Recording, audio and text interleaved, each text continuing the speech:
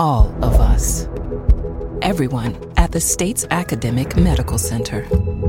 All working together to deliver complete care now and for generations to come.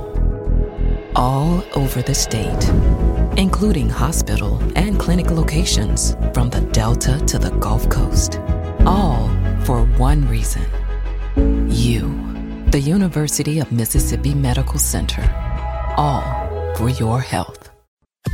This is an MPB Think Radio podcast. To hear previous shows, visit mpbonline.org or download the MPB Public Radio app to listen on your iPhone or Android phone on demand.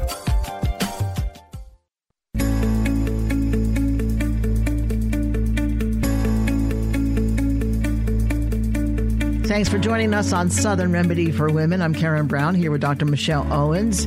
Oh my goodness, she's doing poses to the music. Dr. Owens is a specialist in maternal fetal medicine and OBGYN at UMMC. Today is going to be a general health show, so it gives you an opportunity to call with any questions you might have about health.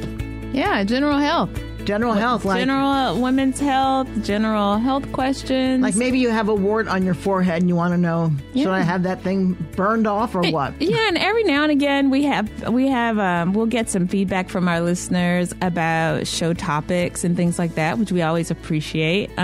So this is kind of like the day where, it's dealer's choice. You get to decide what the topics of our show are today by virtue of your questions, comments, and concerns. And while we're waiting for phone calls, we'll have plenty to talk about. Yeah, absolutely. Because there's always something great to talk about. What we won't be talking about is this really dull weather that's happening outside.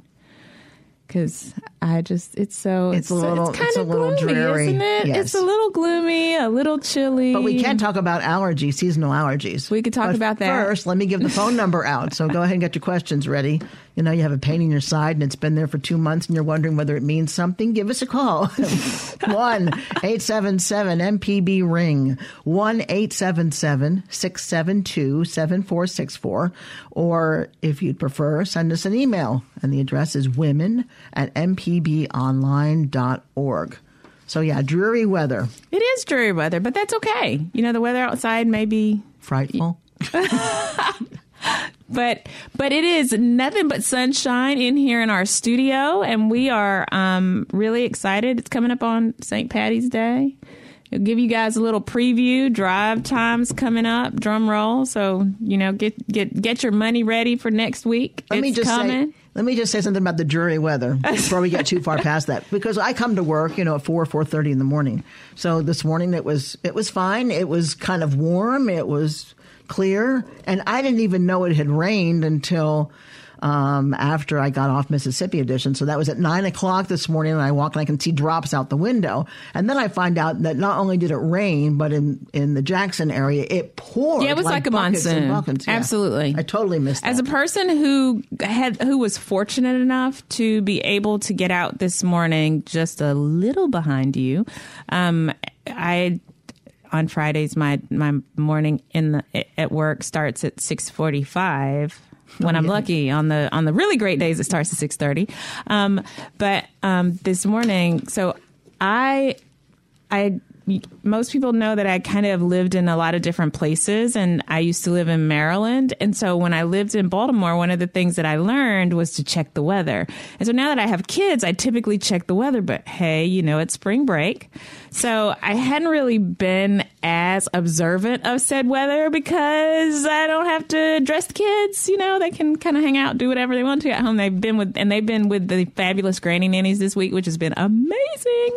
But anyway, so I didn't check the weather. Apparently you weren't listening to MPB this morning, or you would have heard the forecast numerous times. Well, it's at 5 o'clock in the morning, Karen. I'm not listening to anything in the morning. That's like my meditation time. So anyway, I get up, I get dressed because I kind of already had figured out what I was going to wear, irrespective of said weather. And I didn't get the opportunity to ask Alexa this morning before I headed out the door, and I walk outside and I see and this is like in the middle of the torrential downpour. And of course my umbrellas are in the car, which is not near me. It was a little bit a little bit of work this morning. But it's okay. I can't ask Alexa because she's too loud and it'll wake the kids up. All right, we have phone calls already, so we're going to get straight to the phones. And Sherry calling in from Jackson. Hi, Sherry. Hi. Good morning. What's your question? I wanted to know if you had any suggestions on how to get rid of eye puffiness. I have tried everything that they advertise to try to get rid of it. I look tired every day, and I read that my iodine might be low or something like that. But I'm just trying to see if you have any remedies or suggestions on how to get rid of it, because I do sleep 6 to 8 hours, so I know it's not from lack of sleep. Well, Sherry, that's actually a really good question and something that a lot of women struggle with. So there are a couple of things that play into eye puffiness, and sleep deprivation, of course, is one of them. You said 6 to 8 hours. We learned a little while ago that adults typically need at least 8 on our sleep hygiene show. But it's probably not just that. There are some medical conditions that can cause you to be a little puffy around your eyes, but the other thing that you always want to think about is hydration. And that's kind of why, if you think about the really great spa ads where there's always somebody laying back with some cucumbers over their eyes, it's because that helps to put moisture into those areas. And so sometimes that can be really helpful. So making sure that your skin is appropriately moisturized and even adding a little moisture in those areas. There are, of course, some tightening creams if you're a person who likes to use like creams that will help with the puffiness, especially in the bottom portion of your eyes. Not so much for the top, but definitely so for the bottom. Tightening creams. And for those folks who don't want to do the real fancy stuff, and you might laugh, but Preparation H, I was going to bring that up, actually works. You can use that. So that's a hemorrhoid cream, and if it can shrink hemorrhoidal exactly tissue, the point not? is that it shrinks out that area, and so it will tighten up the skin. Now, the only problem with those topical products is that they don't last indefinitely, so you do have to reapply them. For some folks who want to get even more invasive, there are options through face and skin centers where they can actually do a procedure where they can decrease surgically by excising a little bit of the skin. We think of it as like blepharoplasty or something that has to do with removing or tightening up the skin around the eyes. They can actually help to decrease eye puffiness as well. But if you're talking about natural things, cucumbers and anything that will add moisture to those areas tends to help. And that's kind of why usually if you have puffy eyes there, it's worse in the morning. Throughout the course of the day, sometimes it tends to get better. But if it's usually because you're exhausted, then throughout the day it tends to get worse. You tend to be more and more tired. So there are lots of different things that can contribute to it. The best way to address it is, of course, to make sure that you can identify the underlying cause. Karen mentioned seasonal allergies, and there are some folks who have a lot of eye irritation, and they can get really puffy eyes as a result of even allergies. So making sure that you have at least talked with your healthcare provider and that you don't have evidence of any kind of medical disorder first and foremost. Okay. And then after that, trying some of those things. And there is a wide variety from natural options, again, all the way to surgery that could help to make a difference in the overall appearance of the eyes. And like I said, you don't have to spend an arm and a leg to do it.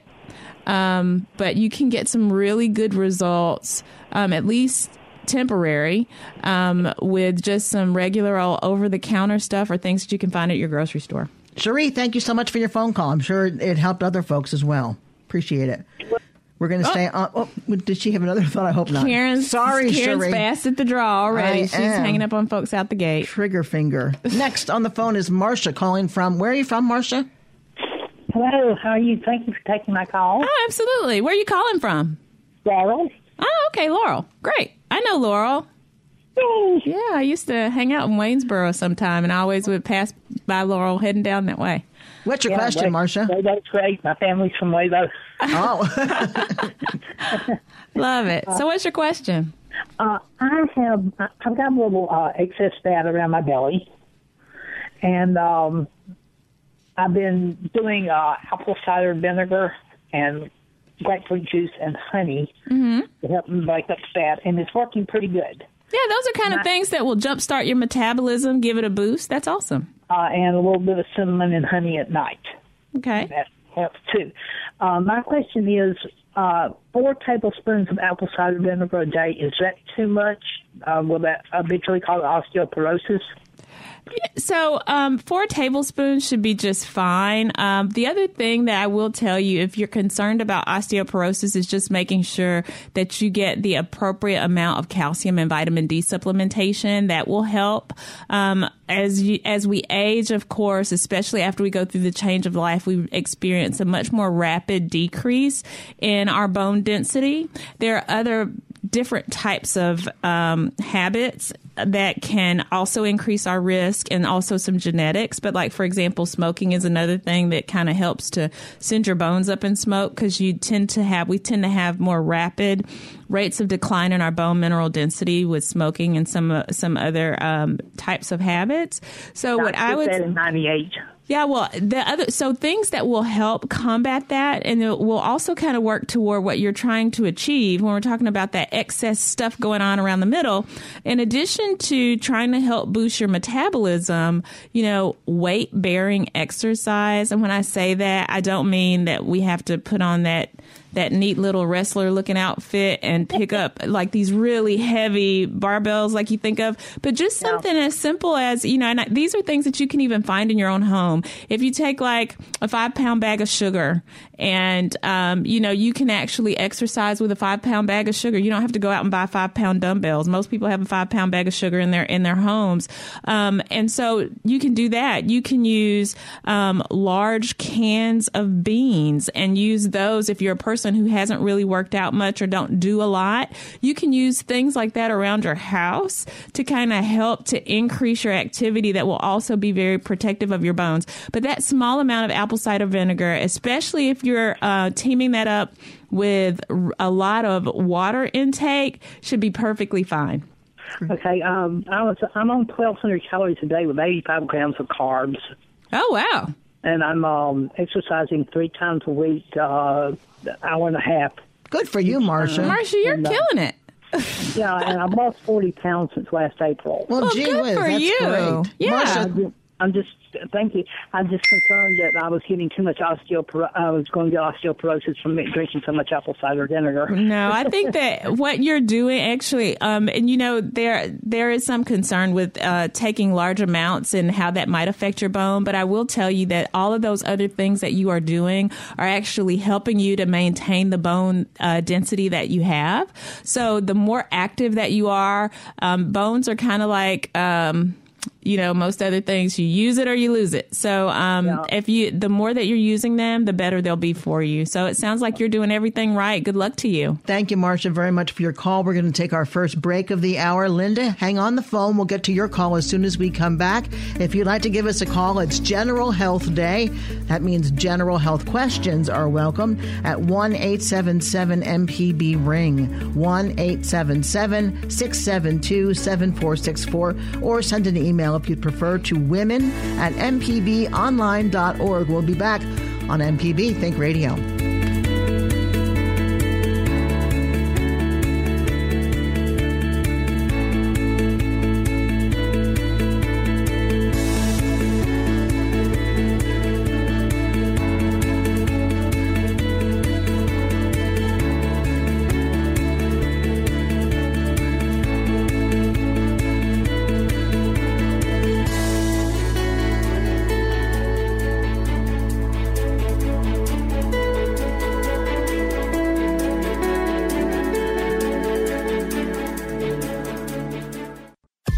This is an MPB Think Radio podcast.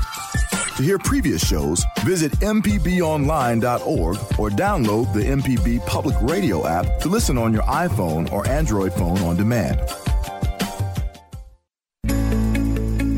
Welcome back. I'm Karen Brown. Dr. Michelle Owens is answering your general health questions today. So if you want to give us a call, do so now at 1-877-MPB-RING, 877-672-7464. And Linda's been waiting for a while here. Linda from Jackson. Go ahead, Linda. Good morning. Hi. Good morning. My name is Linda, and my question is, I'm having a problem with hair on my chin. I think basically when I was younger, I made a mistake of using a razor on my chin to remove one hair, and it escalated from that point, is what I'm told. So I'm having to shave every day, and I'm getting a bit frustrated because it keeps growing back. And I would like to know what I can do that would best take care of this problem. So, Linda, a couple of really quick questions. About what's your age range? Give me a 5-year window. I'm like 59. Okay, and the other question. So you've been dealing with this. You had initially just a little bit of hair, and now it's gotten more. You've gotten more over time, to the point where you have to shave. Is it just in your chin, or have you noticed that that you are getting more hair in other places, or is it just focused primarily on your chin? It's basically my chin is where I'm having the issue. Just the hair growing on my chin every day and having to shave every day. Yeah. So you are not alone, especially for women who have gone through menopause. So what you're experiencing, and it depends. So there's a condition called hirsutism. That's H-I-R, not H-E-R. But it's where women get excessive hair growth, and typically it's darker, thicker hair, and it can grow in a male pattern. So that's like whether it's around the chin, it can be on the lip, it can be around the sides of our faces, and also in other areas throughout our body in a male pattern. So, and sometimes women will notice thickening of the hair on their arms and on their backs and other places. And hirsutism is actually hormonally caused. So there's a hormonal cause for it. And it's because we have this increased production in male hormones. Now, I think it's interesting because you said at one point you used a razor on one hair. And, you know, they say don't pull it and don't shave it because two or three more grow in their place. So it's kind of a wives' tale. But for women who actually have hirsutism, they can have an increase in hair production over time as these hormones, which are called androgens, which we all have floating around, but as these androgens increase, then you can have more hair production. So some of it, I think, may just be that you have rapidly growing hair, which is why you feel the need to maybe shave every day. The other piece is that it may also be that without that, you know, you will get that appearance or the little 5 o'clock shadow on your chin that people don't like. And so for that reason, you're continually shaving. But there are lots of different types of what we call depilatory processes that you can undergo. So shaving is one of them.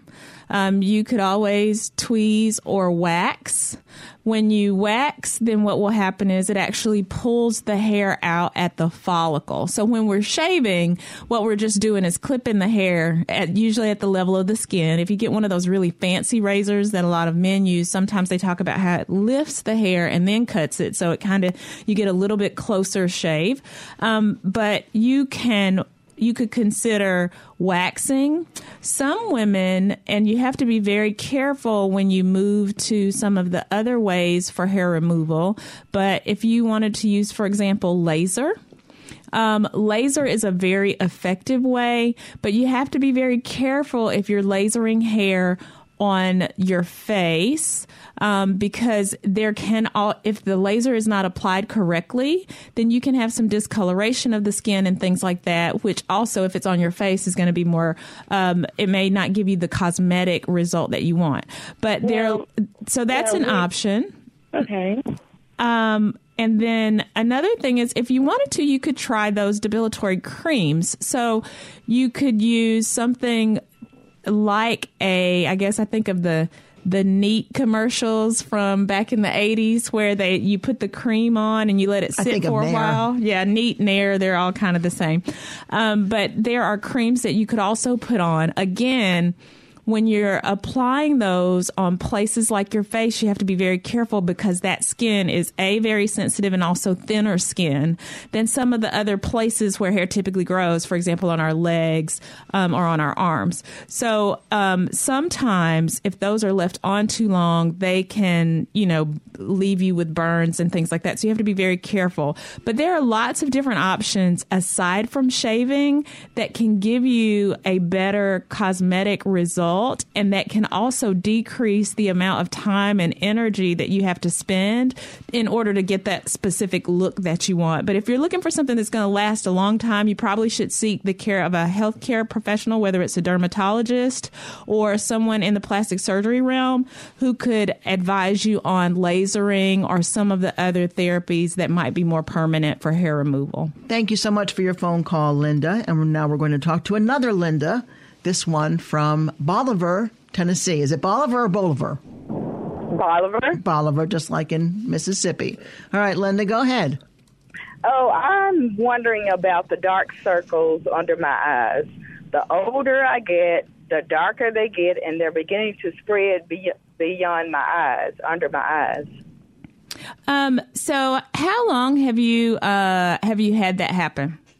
All of my life. My mother have been. I was just about to ask about your family because genetics plays a big role in some of that. So some of it is not just necessarily. So the part of the reason that you see the darkening is that you can actually see the blood vessels in that thin skin underneath the eyelid. And so that's kind of part of what's responsible for some of that darkening.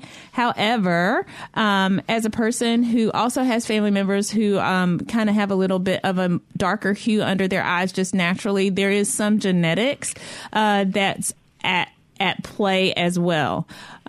So the thing that I would tell you that one of the most important things is just making sure that you take good care of your skin.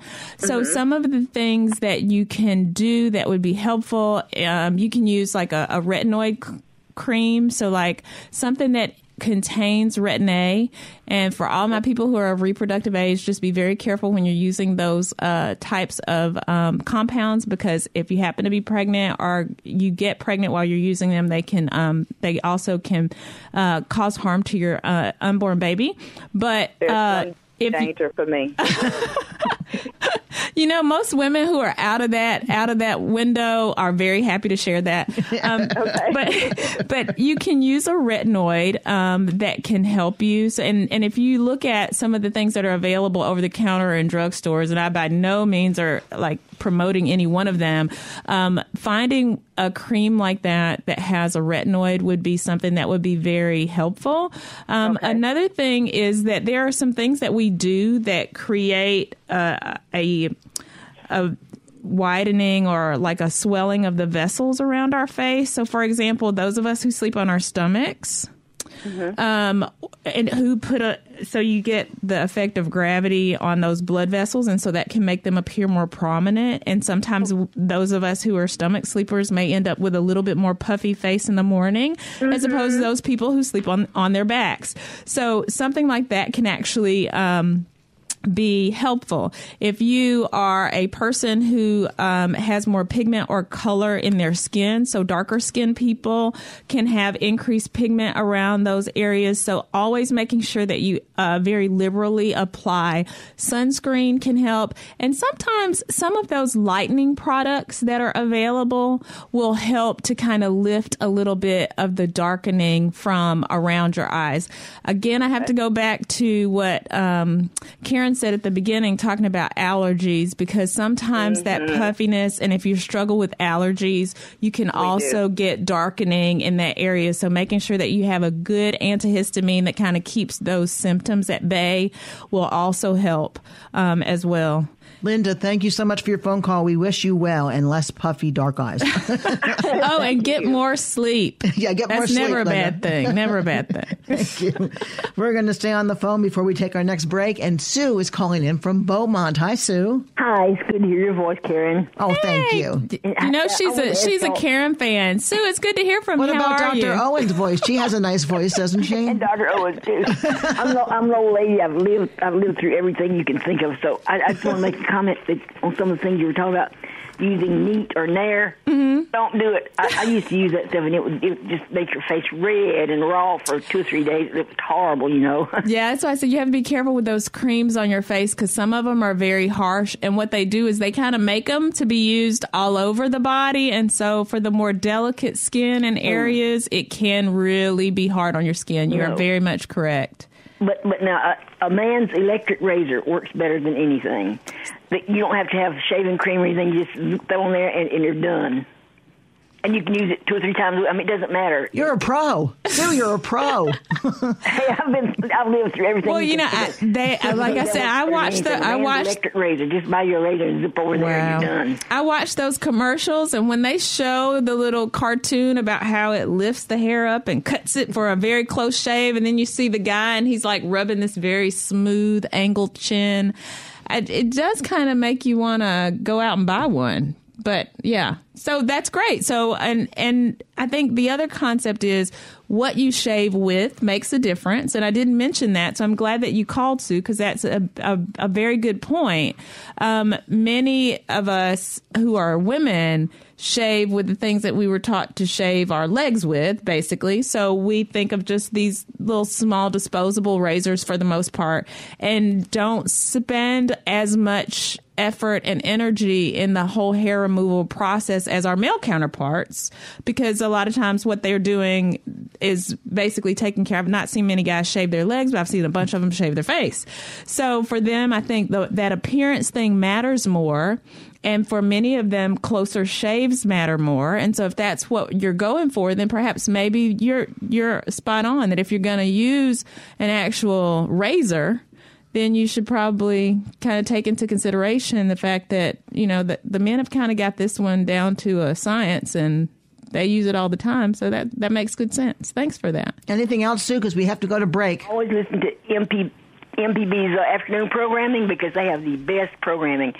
I mean, great programs. Well, and Sue, you're a sweetheart. Afternoon, they have the NPR. So I heard on NPR program recently that researchers have found that oral calcium doesn't work. It doesn't help any.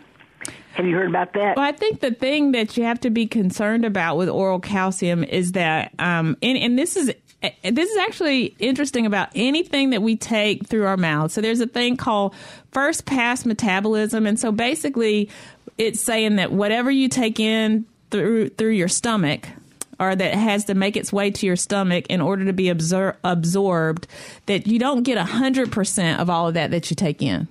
So if you're trying to get a certain amount of oral calcium, or if you're using the oral route as the only way that you're getting these nutrients, then you actually have to take much more than you would expect, because we don't have a fully efficient system where we take 100% of everything that's taken in isn't taken up through our digestive system. So some of it has to go through the liver, and the blood has to be and then there are things that we might consume that might interfere with the uptake of some of those things.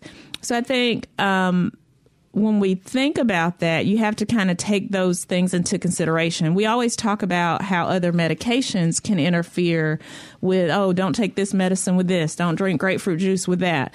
Don't drink alcohol and take this pill.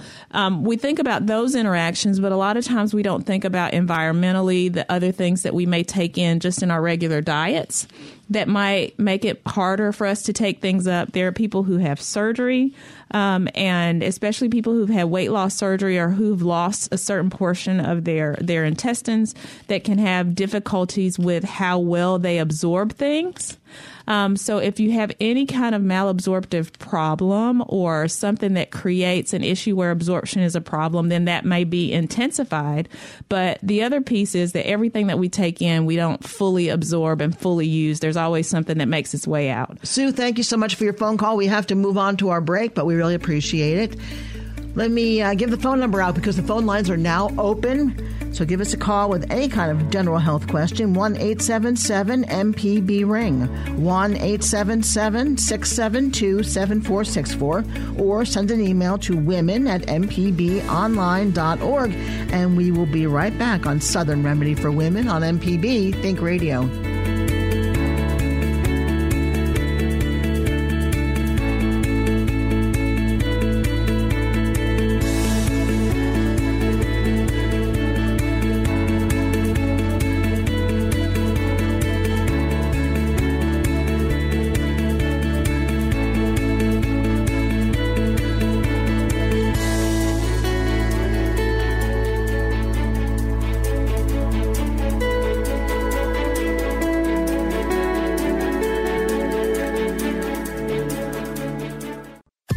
This is an MPB Think Radio podcast.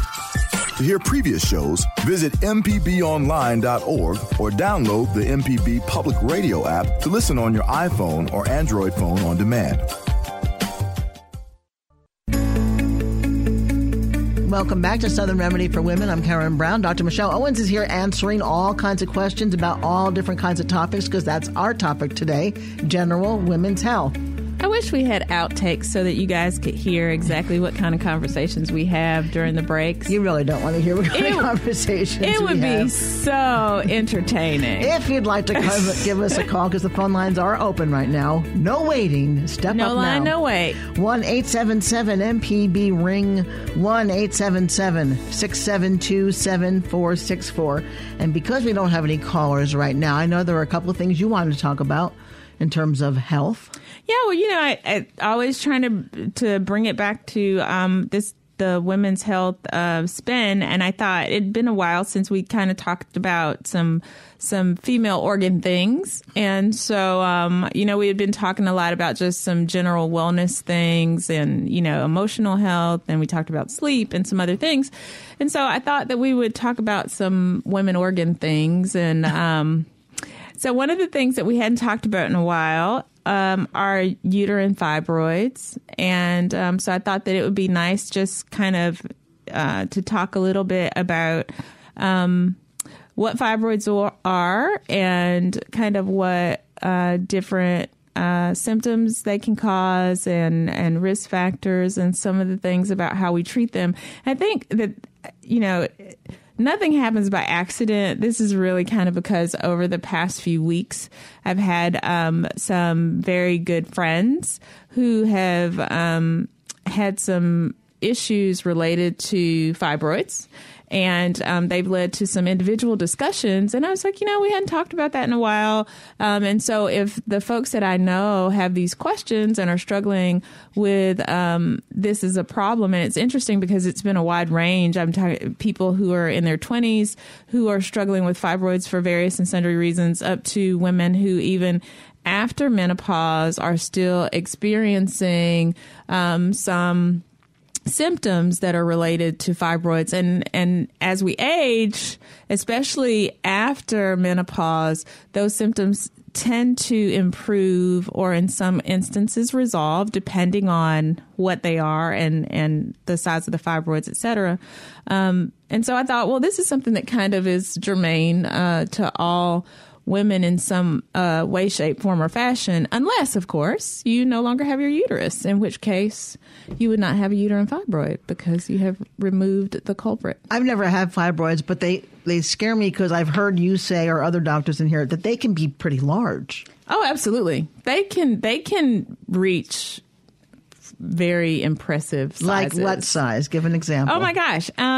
So I can tell you that so I know for a fact that one has been removed that weighed 12 pounds. Stop. Which is amazing. It's like it's just bigger than most babies. And you wouldn't remove that in one piece. Well, cut it up? So most of the time, yeah. It just depends on, and those, like, so if it's surgically removed, then, it depends on where it's located, because there are some that actually kind of grow off on a little stalk, so to speak. And so they have a little stalk. It's like broccoli.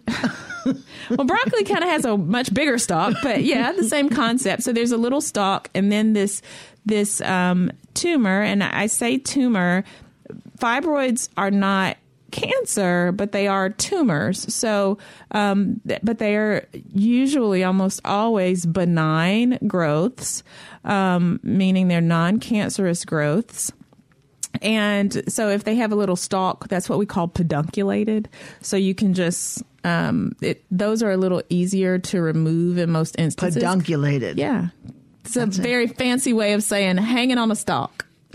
Yeah. See, yeah, the doctor terms, we come up with really great pedunculated. words. Pedunculated. Right. But that just basically means on a stalk.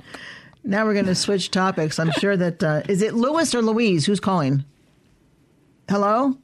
Hey. It's Louis. Okay, Louis is calling from Brookhaven. If it's Louise has a very deep voice. Louise. We're happy to change the topic from large fibroids, Louis. What is your question about? Yes, I was curious what the doctor's opinion would be. Why statistics seem to show that females suffer from depression more than males.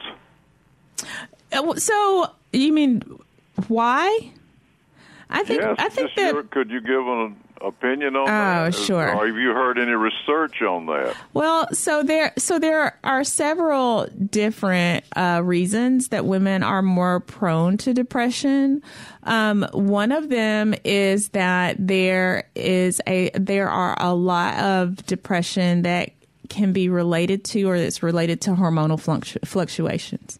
And so I'm not saying this to give men unnecessary ammunition, because I think sometimes many people will just discount. Well, it's her time of the month. Exactly. They discount, irritability and some of those other things that can sometimes be symptoms of depression. But the truth is that hormonal imbalances and fluctuations in hormones can impact our emotional well-being and depressive symptoms. So that's one thing, and that tends to happen. So while there are hormonal changes and fluctuations that occur in men, they don't occur as frequently as they do in women throughout the course of their life. So that's one thing.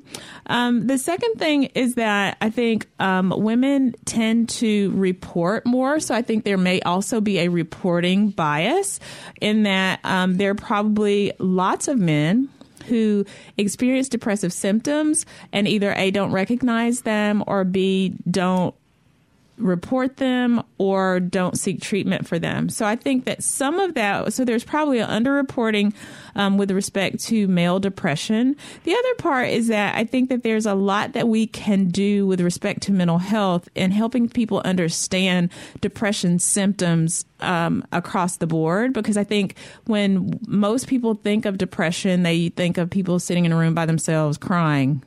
And either not eating or potentially overeating, depending on whether or not they may have an emotional eating response. And in actuality, and I think when we had Dr. Clapton on, she mentioned this, and it's something that I just could not get out of my mind, that this concept of how male depression manifests, and it's much more common for males to experience the agitated depression, which is the kind of edgy, more anxious, and sometimes the kind of mean, quote, depression. So what may be perceived as a harsh or bitter individual could actually be that person's manifestation of depression. So there's lots of research that's been done investigating, causes for depression in women. But those basic fundamental things we know. And the other piece is that when we talk about just healthcare consumers in general, women are far more present as healthcare consumers than males.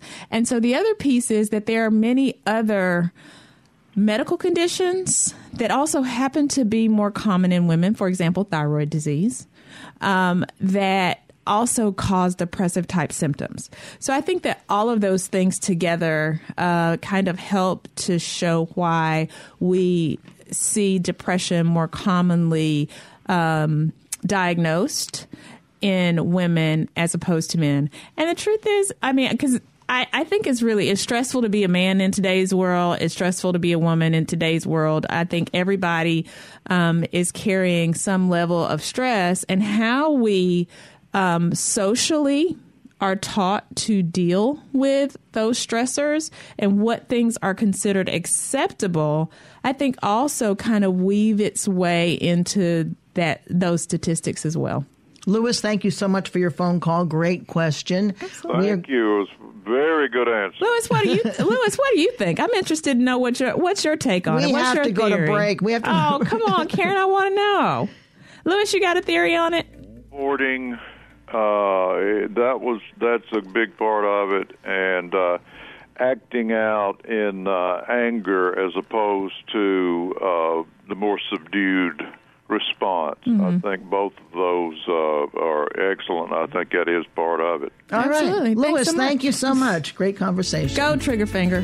It's our last break, so if you would like to give us a call, now is the time. Last chance, last call. The number is 1-877-MPB-RING, 1-877-672-7464, or send an email to women@mpbonline.org. We'll be right back on Southern Remedy for Women on MPB Think Radio.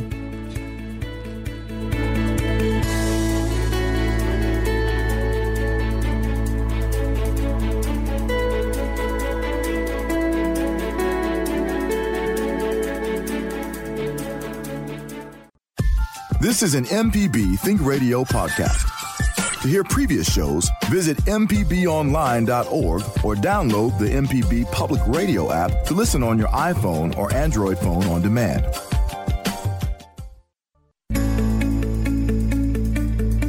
This is Southern Remedy for Women. I'm Karen Brown with Dr. Michelle Owens. It's a general health day, so if you have a question, now is the time to call. But you want to know what we talk about off the air. Dr. Owens just showed me her legs, and you may be wondering why. She doesn't grow hair on her legs. She has no hair on her legs. See, we bare our souls here. Have you ever had to shave your legs? No, I never shaved my legs. You're the first person I've met who never had to shave their legs. You're an oddity. We talk about so much of hair growth and hair distribution. You know, there are hormones that mediate it, but it also is genetic. And I just don't come from a long line of hairy women. That's just not. The women in my family don't have lots of hair. You are the envy of all parts. Women everywhere. Well, it's the craziest thing because I know that people shave, and I remember when I was in school growing up, and my classmates and girls that we play basketball together, whatever. Or even now, when patients come in to see me and they say, "Oh, I'm so sorry, I haven't shaved my legs," it's like, don't worry, I've never shaved mine. It's not a big deal. And they're like never. And I said, no, never, not ever. It's not but look at my arms. Oh my gosh, she doesn't have any hair on her arms. See, look at that, smooth like a baby's bottom. That is just amazing. I've never known. You usually have long sleeves on. Yeah, wow. I know. There you go. All right. If you have a question about Dr. Owens' hairlessness, so now I think everybody should feel much closer to me because I have now shared that with you. You know that I'm not a hairy person. All right. So what can we talk about now while we're waiting for callers? Well, you had mentioned something earlier. What was it specifically? I was going to mention you were kind of on the seasonal allergies Well, thing. Just because it's that time and all that yellow pollen is falling. Not today because it's raining and that washes it out of the air, but... Yeah, well, the interesting thing is that right now, that's what I was going to say. Now, because of the rain, I think the people who really are true sufferers of allergies are probably going to want to run outside and enjoy and bathe in it. Exactly.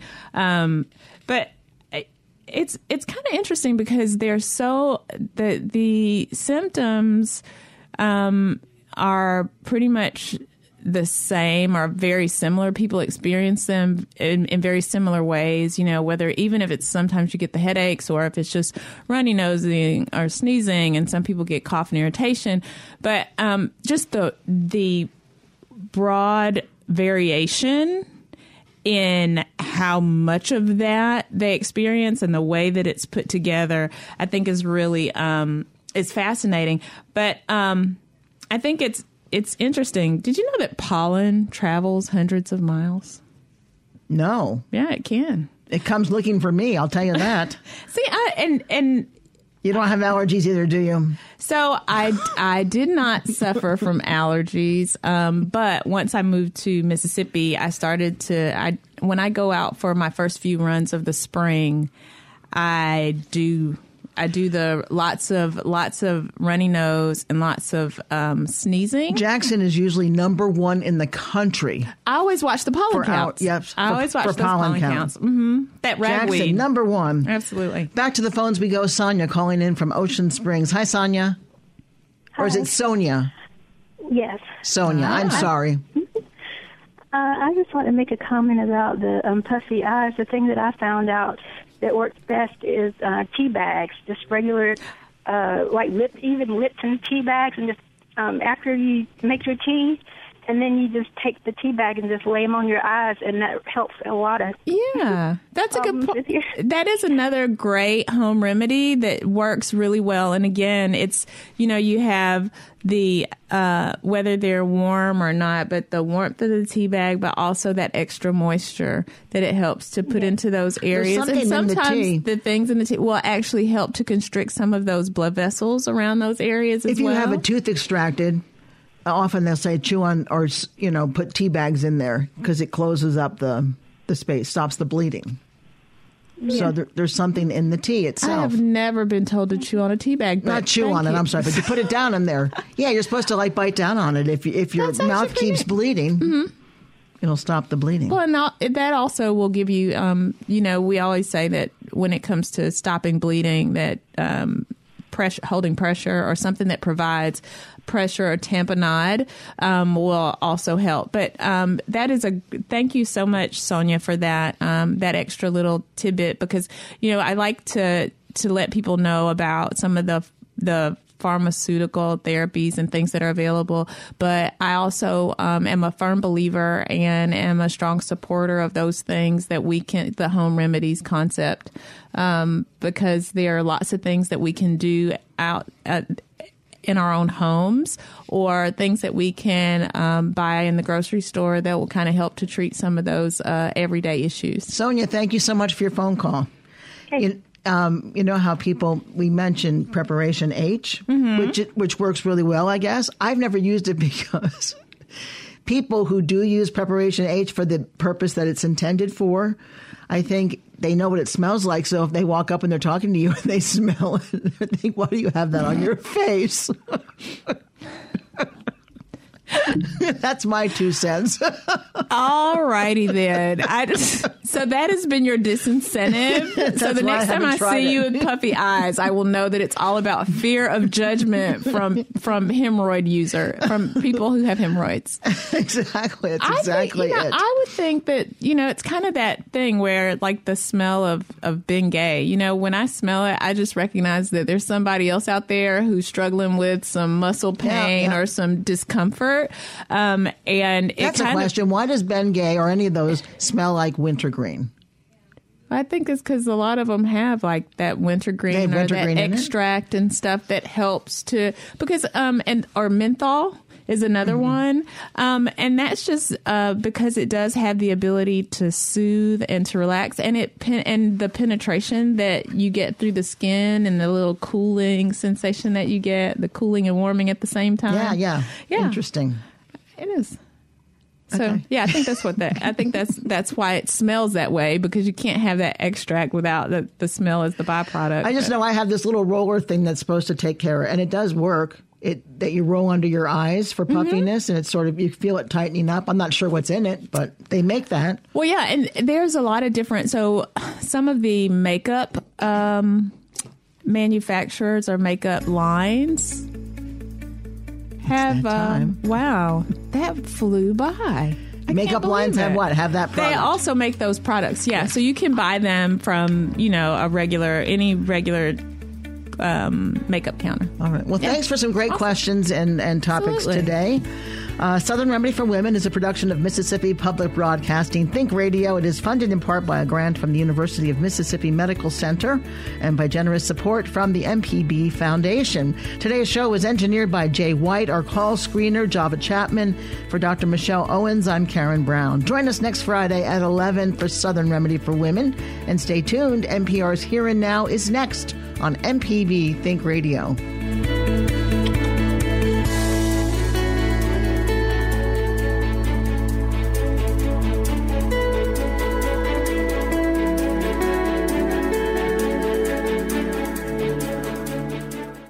This is MPB Think Radio, Mississippi Public Broadcasting.